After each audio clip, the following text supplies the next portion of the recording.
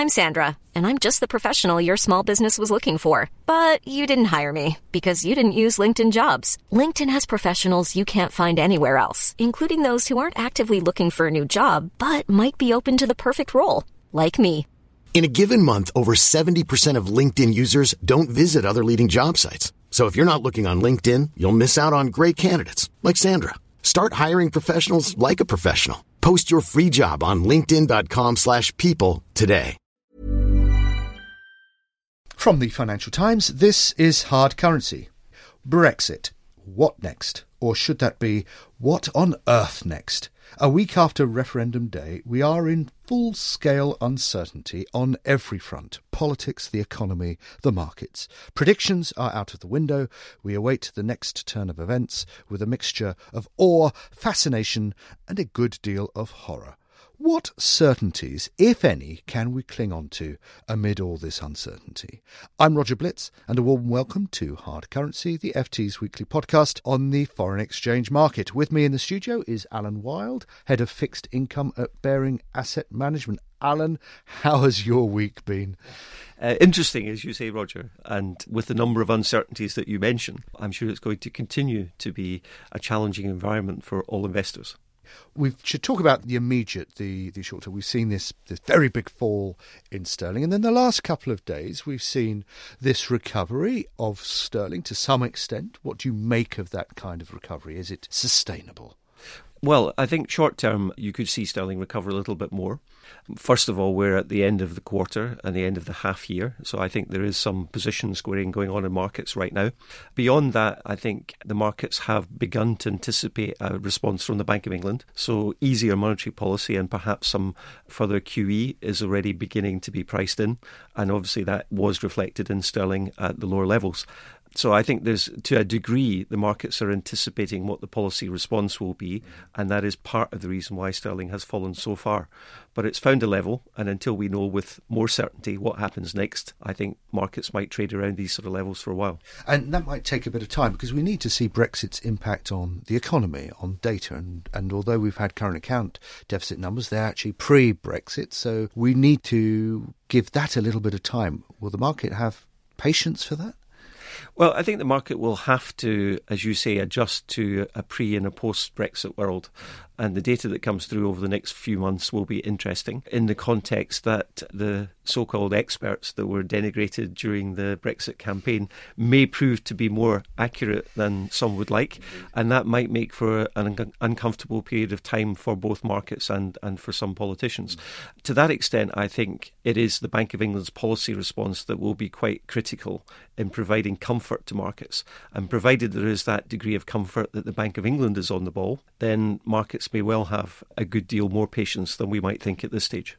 But inevitably, sterling presumably is going to go further down. And forgive me for asking the impossible question, but where do you think it's going to go and how soon will it get there?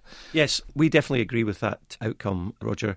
I think at the moment where central banks primarily are on hold across the world, there is no obvious currency story to play from an interest rate differential perspective. The fact that the Bank of England will now have to be more aggressive, providing liquidity, adding to QE perhaps, maybe going back to the funding for lending scheme, probably also cutting interest rates, although my view is that they won't necessarily do that immediately, means that traders have the opportunity, I think, very clearly to trade sterling from the short side. So I think if you look at the uncertainty, if you look at investor appetite for sterling assets, the one factor and variable that can adjust and should adjust in all of this is the exchange rate. And so that takes the strain for other asset classes. Just on the issue of how fast, I mean, to some extent people were clearly shocked by the scale of the sterling's decline in the first 2 days, in the Friday and after Brexit and the Monday this week. To what extent do you feel now that we might get a bit of an orderly procession in sterling's fall?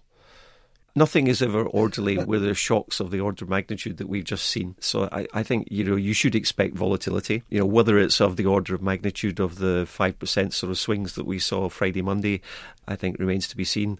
It probably depends to some extent on how events play out. The politics, as you mentioned, is a factor, but markets often don't respond necessarily to that degree of uncertainty as they would perhaps to an economic data release or a change in policy. So I think I probably have to go back to the importance of the stability of Bank of England policy being the factor that's more likely to drive markets.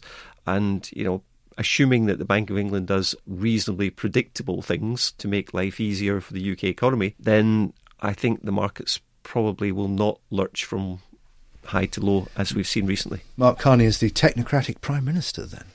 Well, he's adopted a stance which is quite different to his predecessor already. He obviously has a press conference scheduled for today, which I think in the scheme of things is just reassuring for markets. Yeah. He might say something that the markets don't like, but the fact that he's prepared to talk to markets and talk to investors is, I think, designed to be reassuring, and I'm sure he will be successful. I mean, the other obvious difference between Carney and his predecessor is that he has responsibility for stability in the banking sector, which his predecessor didn't have. And therefore, the angle that the bank is able to take this time round in providing comfort to investors is quite different to somebody operating purely from a monetary policy standpoint.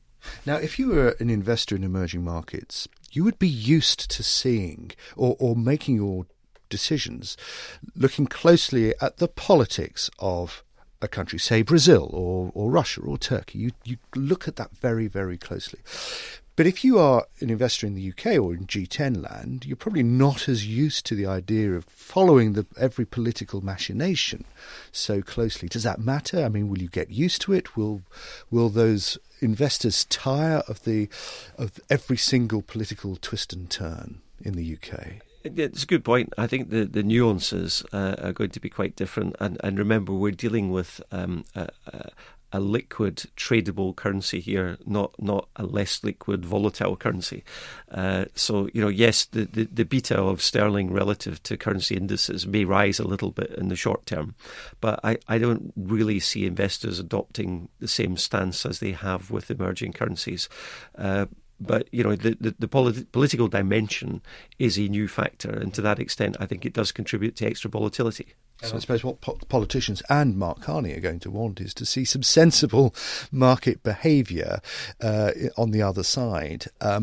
So it's a possible question, well, another impossible question to answer, but how patient do you think the market is going to be as this plays out? I mean, we're not going to have another Prime Minister anointed until September the 9th, so can we expect the market to play this one out?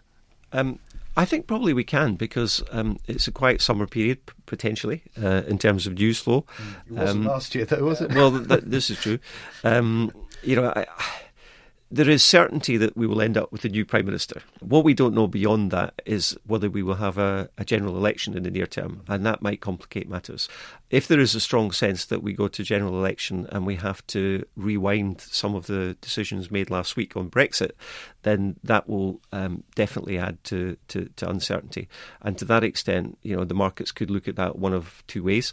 They may then be more optimistic that the UK isn't automatically set for exit, or they may decide that we end up with a very different complexion in UK politics, which has to be repriced completely. Yes. In which case you could have further sterling slippage. And on the other side is the euro in this particular context. Do you feel that has ominous signs, or there is an interesting argument that actually Brexit is going to create greater European unity, because in a sense a lot of countries on the continent have looked down the barrel, they've seen what Brexit looks like, and they think we're not going to have any of that. Thank you very much. Well, I was comforted in the sense that we've had enough change in the last week or so with the Spanish elections, because I think had we had a significant political swing there that disturbed the markets, that would have been an indication that potentially we'd set off a chain of events which could have created a huge amount of volatility and added to the uncertainty about the Eurozone project. So that's one hurdle out of the way. But you're right to say that we're going into a very difficult period for European politics as a whole, because we obviously have upcoming French and German elections. And the longer it takes for the UK to invoke Article 50, the closer it comes to these major events, and therefore the negotiations presumably become more difficult. Yeah. It is our view that there are ripples from the UK, perhaps quite sizable ones, which could have an impact on the euro and on all things European. But in a macroeconomic sense, I think the ripples probably stop at the European border, and the rest of the world will probably, in this period of time, not be impacted by this Brexit issue. This argument of the quarantine around the UK and Europe, or can you see ways in which there can be if the UK slows down in 2017, then there will be a knock-on effect into the Eurozone, and the Eurozone will slow down, but each ripple will be a little bit smaller. Yes. In that context, I think the world growth outlook is a little less optimistic than it was previously, but it won't make such a huge difference to the rest of the world growth. I mean, what China does with its exchange rate and other things is going to matter, and whether the Fed decides to push ahead with tightening is going to matter. And these two factors alone probably will outweigh any impact from the UK slowing down into Europe.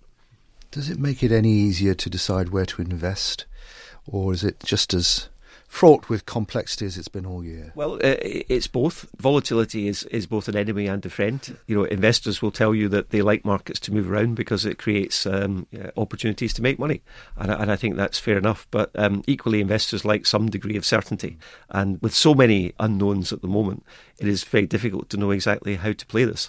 So I think a lot of investors that have made some money in the short term will probably look to square off. And then as things unfold, there will be future opportunities. What these opportunities are, I think we just have to wait and see. And there has been some commentary around about how this isn't a Lehman moment. Investors taking some comfort from that, not that much comfort.